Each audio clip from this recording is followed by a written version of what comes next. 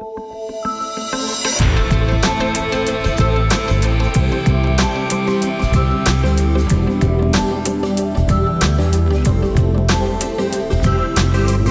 riches, fame, and success weren't enough to live for. He was empty.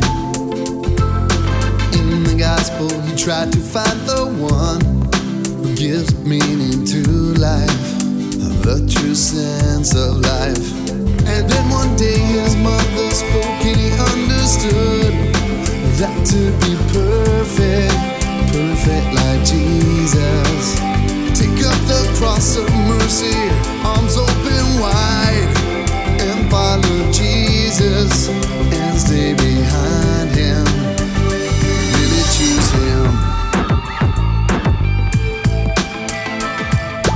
Walking through the cities he proclaimed the living word of wisdom and the spirit of life. Every tepid heart burst forth with flames.